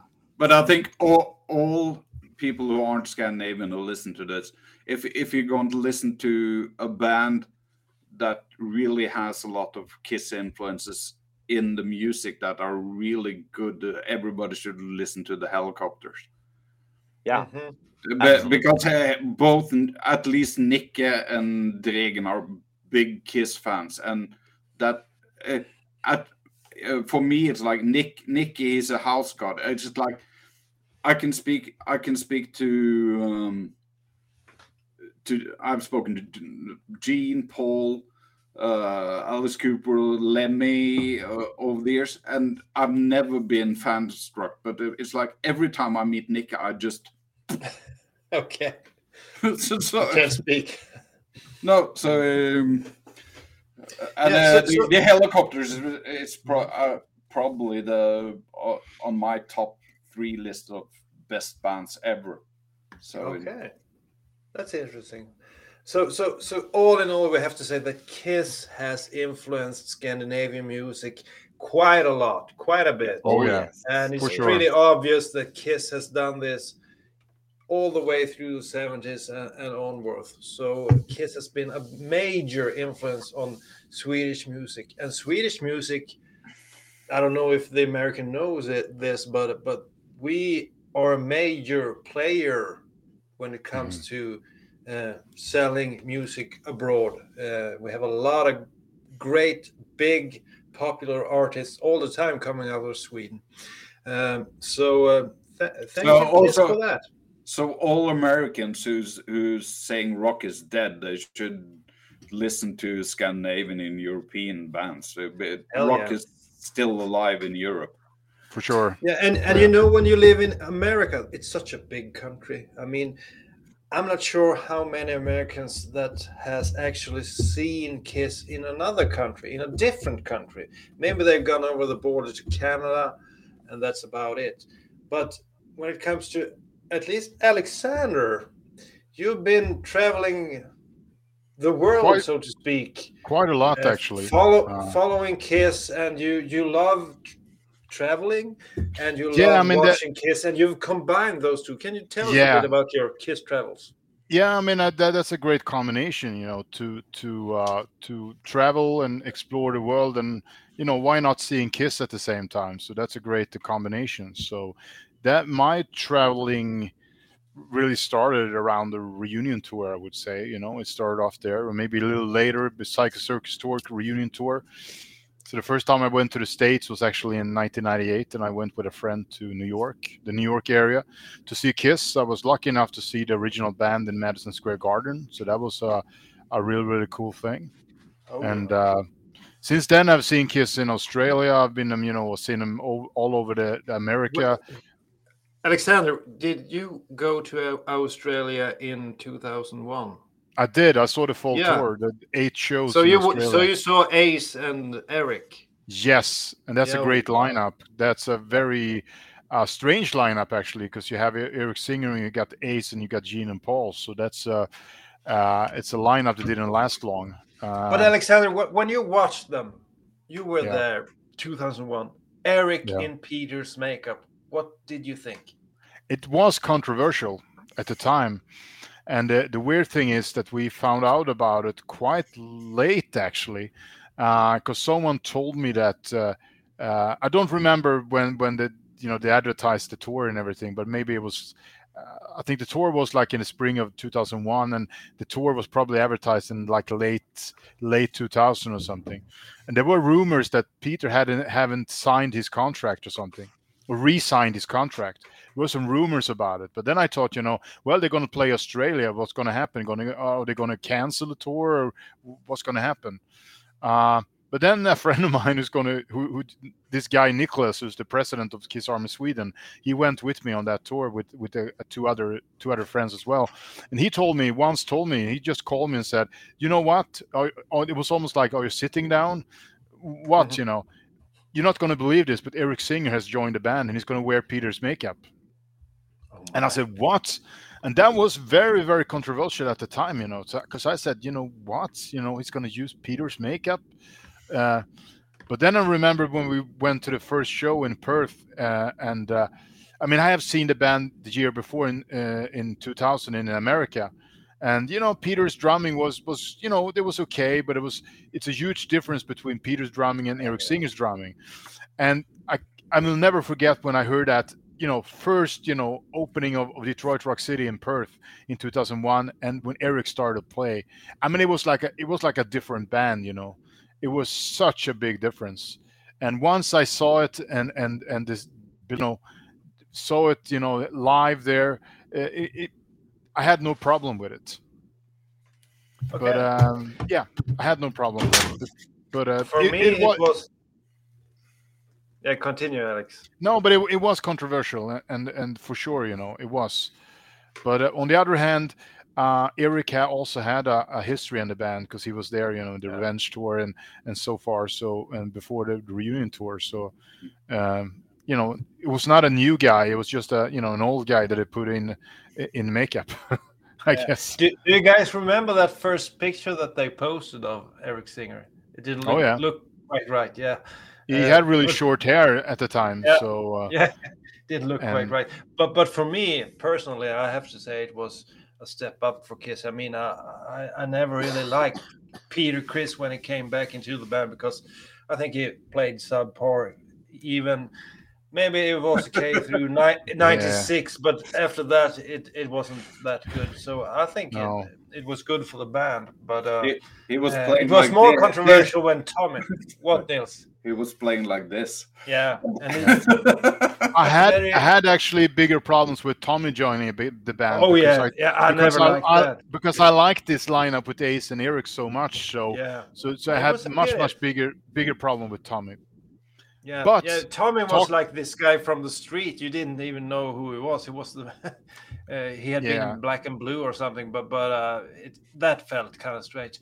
Yeah. And I vividly remember. I think it was the symphony that aired on, I don't know, on some channel. And one of my friends said, who wasn't a big fan, man, Ace seems to have stepped it up. He seems to be, he doesn't seem that sloppy and lazy anymore. Yeah. That's not Ace, I said, but that was the thing. People didn't know it was another guy. And also one of the fun things about going, traveling to see Kiss is that sometimes you go to some really odd places or countries you wouldn't go to if it wasn't for this. So all you Americans also know that there's a war between Russia and Ukraine. And I have seen Kiss in both Russia and Ukraine. And it's not that long ago. I went to Russia in 2017 the first time, and also the second time in 2019. And I saw Kiss in Ukraine in 2019. So that when you see pictures from Ukraine now and everything, it feels really weird that I have been there just like 3 years ago. I was there, and back then it was like a nice country and everything. And that feels kind of weird. That's really interesting. Did you feel any difference between being in Russia and Ukraine, the atmosphere, the people, the way things were? When I was in Ukraine, they hate Russian people, for sure. You could tell when you were there, and you could tell when you were in Ukraine in 2019. You could tell that Ukraine wanted to be a part of Europe. They didn't want anything to do with Russia, and they were very, they wanted to show that they could speak English, and they were very, they wanted to be a part of Europe, and you could really tell for sure. But what about Russia then? When you were there? When I was in Russia, you could really tell that it's not, you can't really tell. You can't really say when you're in Russia what you really want. You could really tell when you talk to people. They were a little bit, pushed down. For sure. You could really tell when you were there, and that's my expression anyway of it. And for sure, Not to forget one thing, that is, it's not a war between them. Russia invaded. Russia invaded. Yeah, for sure. Yeah, so we keep that record straight. Oh yeah, for sure. Yeah, it was my fault. I said it the wrong way, but for sure. Well, it's the second language. It's not that easy, No. So sånt händer, as we should have said in Swedish. Yeah, but in Swedish we would have said that. In every war, somebody has to start it. So that's true. Yeah. Yeah. May I ask the guys one question regarding makeup and stuff like that? Because since I'm such an old guy, I remember that. Yeah, no, I'm not that old. Just teasing. But the thing is, back in the days when they still had a makeup on from the very, very beginning, and when Eric came, we were so interested in to find out what's his character going to be, what's his persona, and when we all know that they were trying different things out, and finally he became the Fox.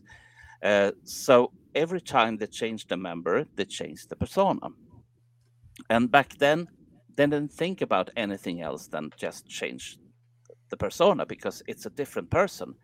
But after Kiss came back in full makeup, then it was not like Peter, Ace, Gene, and Paul. It was the Catman, the Demon, just back in 1974-73. When we didn't know exactly their names, not that much anyhow.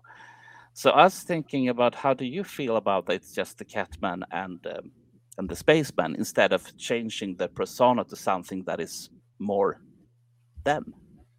I think that the characters is more important than the persons, in a way. Oh yes. I think so. I mean, I think the characters is more important than who's behind the makeup, because if you see at this point of time, at this point of time, because if you see in the when it comes to marketing and everything, it's the Demon, it's the Cat, it's the Spaceman or whatever. I mean, it's I think that part of the image it's much stronger than if it's Eric or if it's Peter wearing the makeup. But for me, it's the only thing that would work in a way. So it's like it's a big difference between a band that's been together for 9-10 years and a legacy, more or less legacy band after 20-30 years. It's a big difference. Yeah. But I was actually watching and thinking about that today. Actually, I have a picture on my wall when I met the band in 2017, and in 2017 they had the Creatures outfits. And it's pretty funny when you see Eric, because Eric Singer has Eric Carr's outfit wearing Peter's makeup. Yeah, that's kind of crazy. That's kind of weird, It's a mix between three people when you see that picture. And that's kind of weird, If you think about it for a long time, that's kind of weird. We Kiss fans, we have seen it all. We've seen it all. Oh, I mean. But what about the latest tour they did through Scandinavia? I know I met Bent briefly in Stockholm, and he went on to see them in Gothenburg. And I also think that Nils and Alexander, you watched several Kiss shows on the European leg of the tour. So can you just tell us a little bit about what you thought about it? Because I can just start because I was so pleasantly surprised. It was much better than I ever thought it would be. Yeah. The latest show, the show previously I went to was Trondheim in Norway. I actually might go back to Norway in June. I saw Motley Crue and Def Leppard were going to play there. So we'll see if I go there. It's not too far from here. But I watched them there on a festival, and I thought it was kind of okay. And then I went to, the Tele2 Arena. I think it was somewhere around 30,000 people sold out. a great show. And by this point of time, you've kind of accepted that Paul has a little bit of help. But I still thought it was one of the better shows I've seen with the band. I don't know if I was like hypnotized or something. No, but it was great. The tour last summer was great. It was much better than I could expect it, actually. And I had a little bit, but before the tour, I had a little problem with motivation, to be honest, because it hadn't been any shows for such a long time because of the Corona pandemic. And so, but once I got there, it was great, and I saw 10 shows last summer, and I picked some countries that I haven't been to. So I saw them in Romania, I saw them in Hungary, I saw them in Croatia, and I also saw them in Belgium, and also in France, in Paris, because I haven't seen Kiss there before. So I picked some countries that I haven't been to. Oh, that's so cool. Yeah, it's nice, and it was great to see them in the eastern part of Europe. It's not but often. Alexander, I just have to ask you a question. Do you travel alone when you do this kind of stuff? You just go No, I travel a lot with another guy called Nicholas. Nicholas Lidholt. He has even tried. I've seen Kiss, I think, in 28 countries or something like that, and Nicholas Lidholt, I have seen him way over 30 countries. He's seen him in a lot more countries than I have. So, but I travel a lot with him and his girlfriend, and sometimes I go by myself as well. I haven't really no problems with that, to travel by myself. But these days it's been really, some problems with chaos at some airports this time around, and some flights got canceled and stuff like that. So this summer it was really hard to travel, and if I'm gonna travel, it has to be fun, and this time it was a little hard, to be honest, to travel, but it worked pretty okay. But it is, we'll see what happens in the future. But just another question. People, I just watched the latest episode of the Kiss FAQ podcast, and they still talk about the set list. Why don't they add stuff? What do you guys think about the set list? And they're playing the classics. Would you like to see them play different songs, Ben? Absolutely, but I would like to answer the question before. Let's start with that. Yeah, could you possibly bring up the Destroyer magazine cover again and zoom into 10 seconds. Yeah, and then zoom into the part down to the right, and I'll show you guys something. Which article? No, it's the front cover. Yeah. The front cover. I don't have the front cover. Don't you have that? No, he didn't. Marco didn't send it to me. So sorry, I can't do that. Okay. But I know what you're getting at. Yeah, because I can download it maybe. Okay. Give him the whole picture. So. Yeah. Anyhow, this is. You're behind the comment. Let's see here. No, it's a lot of stuff. Band is such a pain in the. Yeah, of course I know that. You know that. That's why you put me on here. That's why I need you on this show. Let's see here. Let's kill that one first. Where is it now? That one. Remove that one, and then we put. Let's see if we can put. Marco just sent the cover to us. Let's see.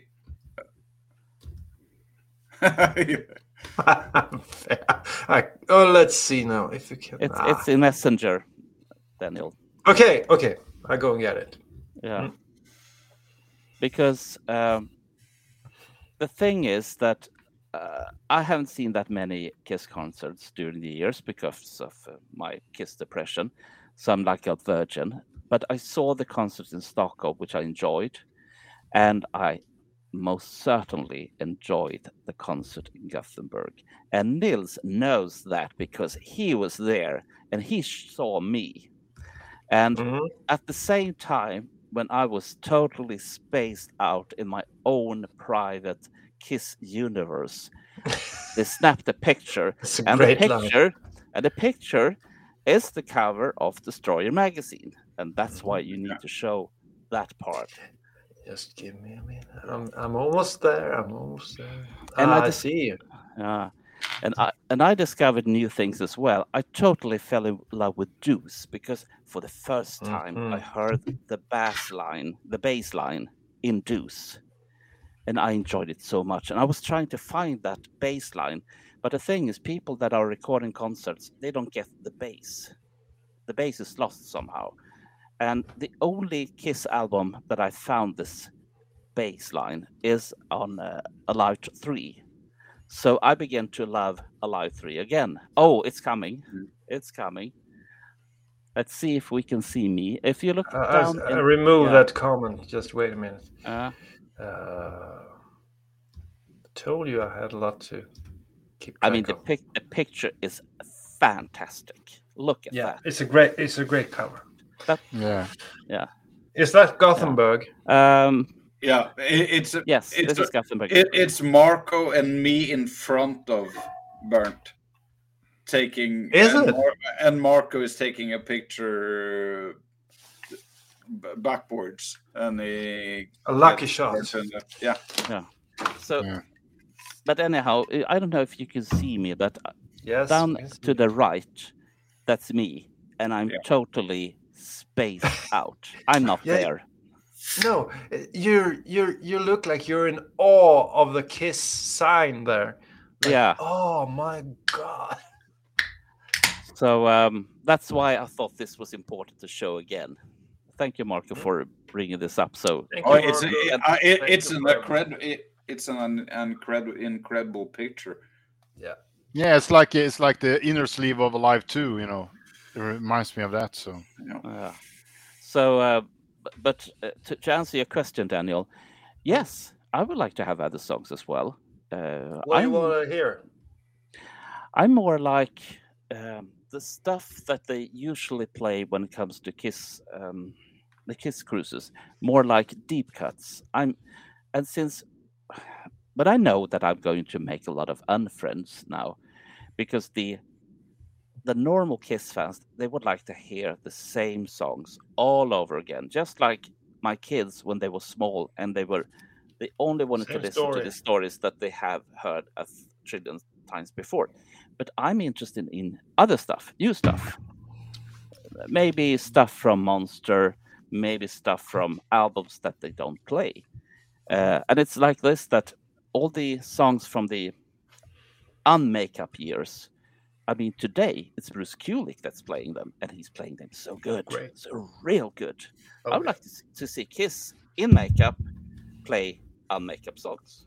That's me, in a nutshell. The problem is that... Okay, Alexander. The problem is that very, very old songs doesn't work for an arena audience. That's a problem. I know that. Because when they play, I don't remember now. I think when they played like a song like Tears Are Falling on the last tour, that I can honestly tell there was a lot of people that haven't heard that song at all. So that's what you can tell for the reaction from the audience, you know.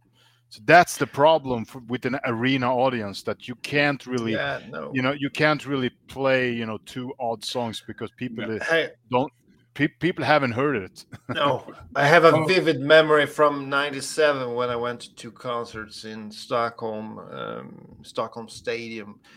I think there were 35,000 each night. It was great. Everyone in the city was dressed like Kiss, and it was like this vibe. It's never been topped since. And we went to the arena, and we saw 4 guys that looked like the cover of Dress to Kill. Perfect makeup, suits, walking around there looking slick. So we went up to them, let's sing some song. And we started, Paris a Lady. And they just looked at us. What the hell are you singing? They never heard the song.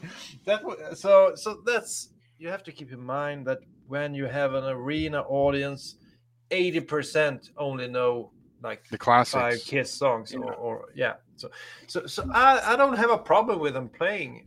I had a few years back, but now I don't have a problem with them playing just the same old. I don't see them. I can't see them putting in, 16. Christine 16 or stuff like that. No, I'm okay with it. Nils. Yeah, but for me, it's more like I'm also prefer the classics now. They're on their deathbed, but it's like I would like them to change a little bit around. It's like you just put in songs like "Come On and Love Me," "I Stole Your Love," and stuff like that in the set list, and at least now Paul can sing them again. Yeah. Yeah, so, magically. Yeah. So that, but okay. It's like if I should hear something, it would be strange things that we have heard on the small tidbits of on the cruise before, like Unmasked and something, and that won't happen at a big show anyway. So then I'd rather have "Come On and Love Me," "I Stole Your Love," or some. Yeah, but it won't happen really. "I Stole Your Love" is one of the songs that they should play more often now that he has some help. It's such a great opener. But we have some questions for the audience. Maybe we have to say to the audience, you've been a great part of the show. You've asked many good questions. Let's address some of them. The first one, what I saw a few comments back. What song made you a Kiss fan? Alexander, you said "Heavens on Fire." It was. For me, it was clearly "Heavens on Fire." What about Nils then? It's difficult to say, but I got on the same day in March when I first really listened to Kiss. I got "Destroyer" and "Hotter Than Hell" on the same day, so it could probably be in Detroit Rock City, I guess. Detroit Rock City. Bernd? I must say it's all of the songs from "Hotter Than Hell," because back then I haven't heard any singles whatsoever. So I can see it's all the heavy drums on "Got to Choose," "Watching You," etc., etc. So I mean that album is magic. Totally. And I think I 100% agree. You guys have talked on your podcast about the second wave of Kiss Scandinavian fans. That's me. Bernd, can you talk a little bit about that? Yeah, the second wave, that's exactly the guys, the men that are between 45 and 55 years old. Yeah. And they have one favorite album, and that is a favorite album that I don't have. And that is, Daniel. Is it Animalize? Yeah, that's Animalize. That I would call that the third wave. Yeah, but then I, the pod that we did yesterday with a father and daughter, we found out it must be, at least from the way that you are counting, it must be a fourth wave.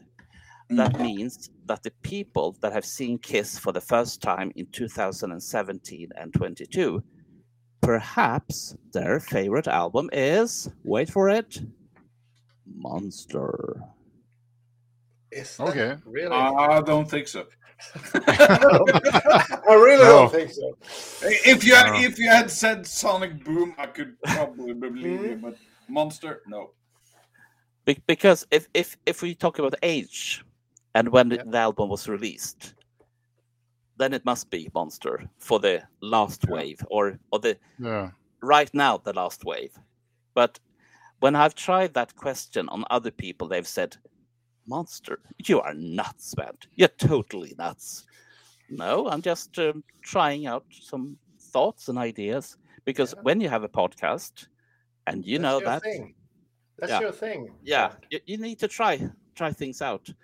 But actually, if you talk about waves, you at least had three waves. The first one that you came in on in 75, 76, and then you have the 79, 80 wave. I was made, maybe. Yeah. And then you have the 84 wave. Yeah, for sure. Because for me, I was my first years with Kiss was really heavy, and it was like I was really die hard, and I really for me, Animalize is the worst Kiss studio album. The worst. The worst, actually. No way. No way. I had Enough Into the Fire is one of the best Kiss songs. The rest of the album. And I'll take Monster. No, not Monster, but the Sonic Boom 10 times over Animalize. Oh, so no way. Well, that's interesting. That's kind of interesting. Sonic Boom, I think, was a great effort. They tried to do something. They had a plan. They had an idea. And they had a few good songs on there. Monster, I never got, really. I never got Monster. I kind of liked the Eric Singer song, but that was more like a cover if you heard the original For the Love of Rock and Roll. It's very close to the original from another band. Yeah. But I like that song, and I like the single. What was it? Hello or Hallelujah. It's kind of a I Stole Your Love ripoff, kind of trying to do modern day Delia once again. But other than that, I have a hard time remembering the rest of the album. What do you think about Monster, Nils? The problem is Monster that it's really difficult to tell how good the album is because there's a sound wall there that destroys the whole album. The mastering is terrible. It's like you get tired of listening to it for more than a couple of songs. It's like, I don't remember if it's one of the Paul songs. I don't remember if it's Freak or what's the second? Not Hallelujah, but there's some hand clapping there, and you can hear it. It's really far in the background, but it's like if you had a different good mastering or something like that, if it was some kind of air in the mastering and the mixing it, you would hear a lot of things. So for me, it's difficult to tell how good the songs are. Could it be, by any chance, that sometimes Kiss puts out the wrong album at the wrong time, like a few years too late? Yeah, like Carnival of Souls. If that was, because if I listen to that album today, I kind of enjoy it, but I didn't. Me too. Back in the days. No. But it came out in a total wrong time when all the focus was on the reunion Kiss. And then the Carnival of Souls album came out, so that was a total wrong time. So sadly, and it has it's not the mastering there, but it has the same problem as Monster, the sound. It's like listening to an album through cotton. Perhaps. Yeah, but there's a lot of good. There's a lot of good songs there, but the production is. If you had the Carnival of Souls with production, Revenge. Bob Ezrin did on Revenge, it would be a completely different album. Hell yeah. Yeah, I totally agree. I do enjoy Hate, the first song, but at the same time the sound isn't quite there. And one of my personal favorites that no one else seems to enjoy is a song that reminds me kind of a Dress to Kill song, and that's Take a Look in the Mirror. That's a great Paul song. Even though the lyrics are kind of down, I enjoy that song. So there's a few gems on Carnival of Souls as well. What's the best about Carnival of Souls is that Paul Stanley wrote a song about the song he's singing, and it's called "It Never Goes Away." That's a slow one. That's one of the worst Kiss songs I know about, and it will never go away. That's the problem. Let's move on to another topic. I mean, we've talked about the first song or album that affected us in such a way that we became Kiss fans. But if you would try to look objectively at the biggest Kiss songs in your country, so Sweden for Bernt and Alexander, and Norway for Nils. A song like Unholy made it to number 2 in Norway. That's kind of unbelievable. But is it one of the biggest songs ever for Kiss now? Because hits back in the day, it reached number 8. It's a big hit. But now it's more like what do people listen to? You can see on Spotify, for example, oh my God, this song has a lot of hits, a lot of views, a lot of listens. So in Norway, what would you say, Niels, are the like 2 or 3 biggest Kiss songs of all time? What do people recognize? I would say it's different between what's played on the radio and what's sold. But what the biggest Kiss songs in Norway has really been "I Was Made First," and that's a song always played on the radio here, if they play Kiss. And the second one it's like in Europe, Kiss was kind of the Australia of 1980. So Shandy was really big in Norway, and then we've gotten like tidbits of Shandy at concerts when they played it, just Paul on guitar. Yeah. And the second one that's really played on radio is Crazy Nights. Crazy Nights is really big here. Okay. And then you have Unholy, but that was just when it sold well. You never hear it on the radio. It was big for a week. Yeah, for a week. Yeah. Alexander and Bernd, let's see if you can agree on the 3 biggest Kiss songs in Sweden. If you go for the radio part of it, I mean, I listen to like the Swedish P4 radio all the time. That's like public service radio. And the only 2 songs that comes to my mind that are playing there is actually Rock and Roll Night, and they play I Was Made for Loving You. That's the 2 songs that they have on their playlist if they're playing a Kiss song.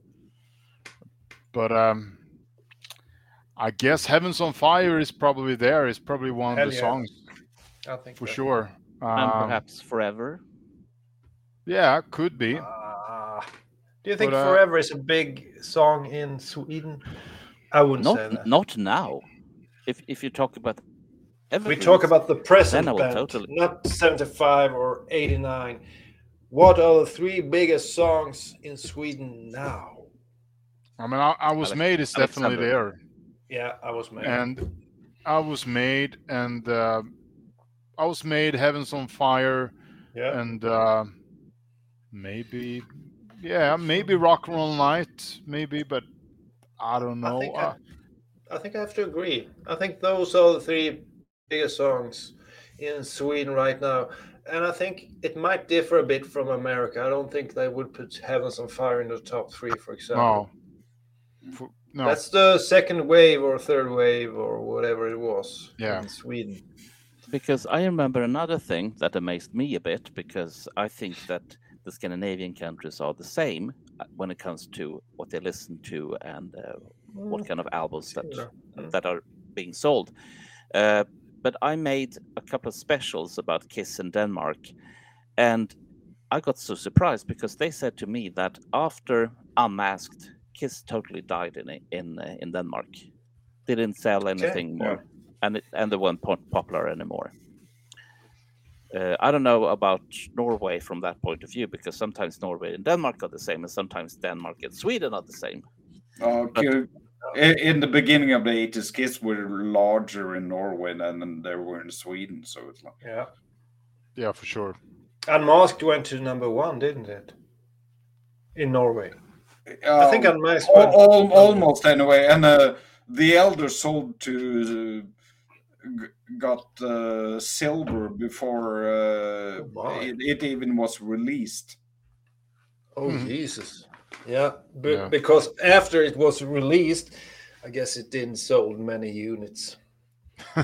Actually, it sold really well in Norway. You guys are crazy. Okay, you guys, we're now we're done 2 hours. Yeah, okay. But we knew this prior to the show that it could become a long one.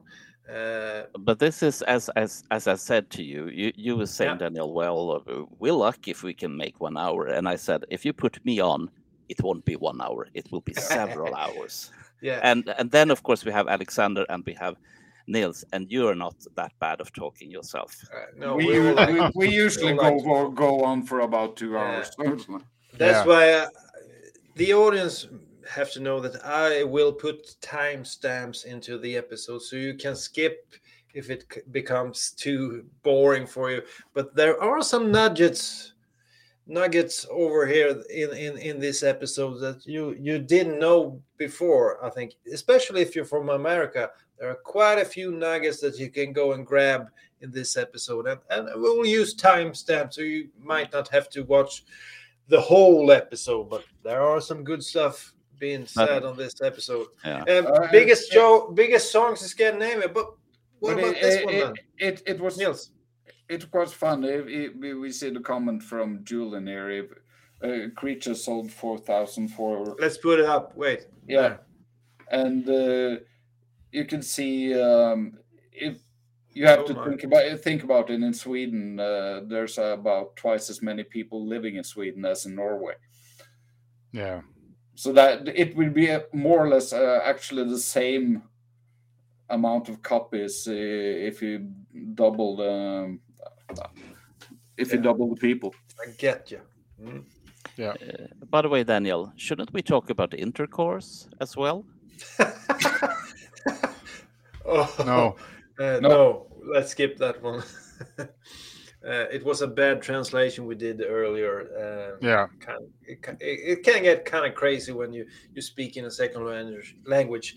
And I don't know about you Americans. What's your second language? I guess a lot of people in America speak Spanish. Maybe you know that one. But at times, it feels like I get... What are your views on American Kiss fans? Have you met many American Kiss fans?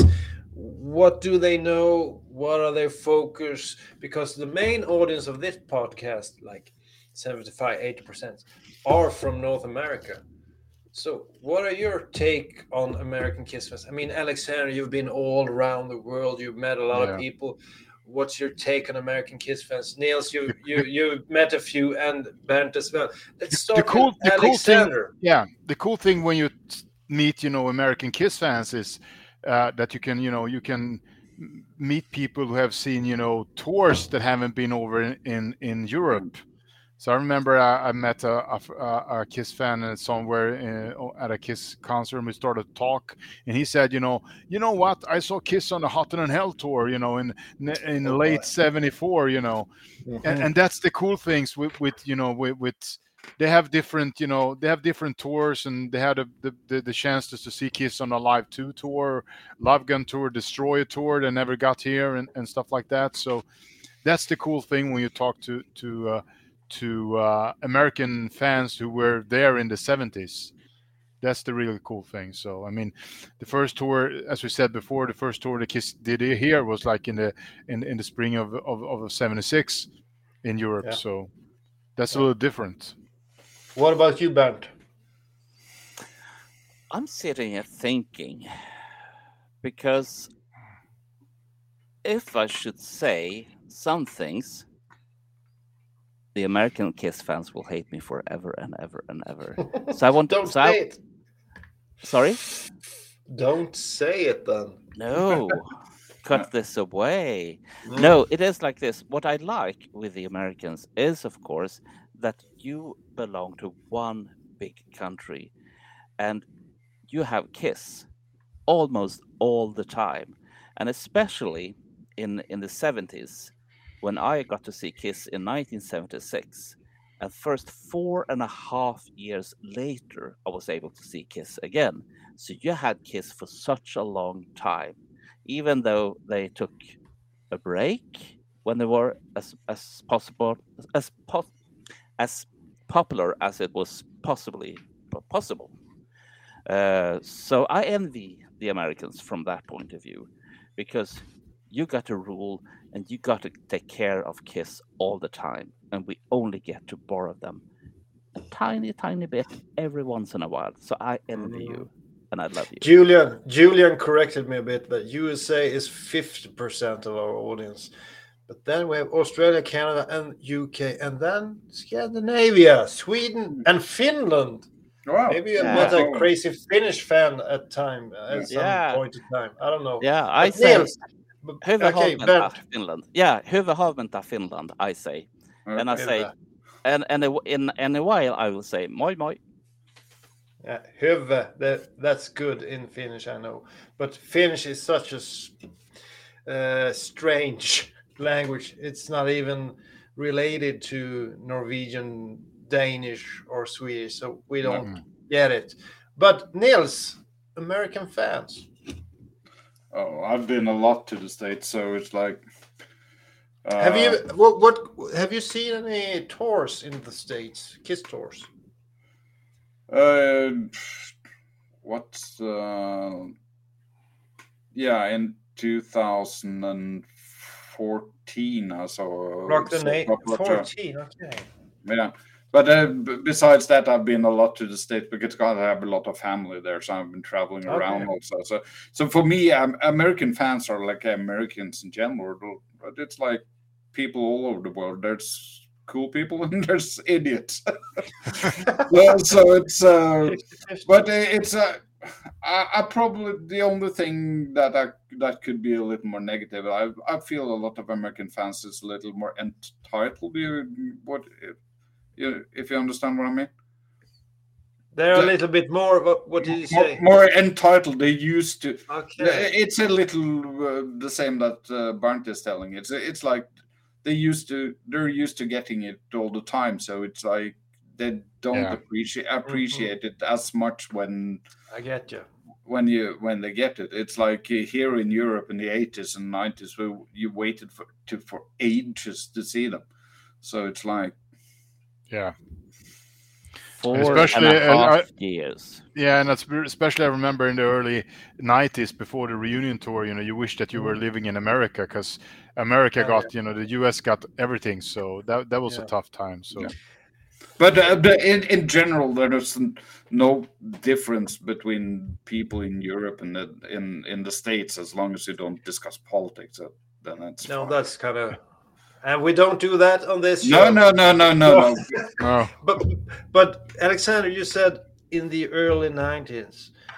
I was a bit surprised that they didn't extend the UK Revenge 1992 tour to the rest of Europe because there was some kind of vibe. How do you think such a Kiss tour would have succeeded in the rest of Europe, Nils? It would have continued from the UK, especially in the north of Europe, it would have done better than it did in the UK. So I don't really understand what they thought about. No, because the European promoters must have got the question. Kiss is coming to England. Are you interested in of taking Kiss as well? I mean, the Scandinavian promoters must have got that question, and they didn't believe in it apparently because Kiss didn't play here. So, but it is really strange because after the UK tour, they did a promotional tour around Europe, and they went to they did a record signing in-store appearance in Norway and in Oslo. That was insane. Yeah. So and they were in Sweden, did interviews, and they visited the Netherlands, and they did I think Germany and stuff like that as well. So so that's a little crazy. They travel around, did promotion for the Revenge album, but they didn't play. So I mean, it's strange. Yeah, Bernd. Well, didn't I reply for that question? 92. No, he was in his closet back then. No. I was in my you did in that closet. I went in 85, 86, and I came out 2016. But I can show you my shirt if you want to. Do you have a shirt? Yeah, go and get it. I have it on me. Look at this. Oh my, Soul Station. Yeah. That was an album. Yeah, it was. Yeah. It was. Yeah.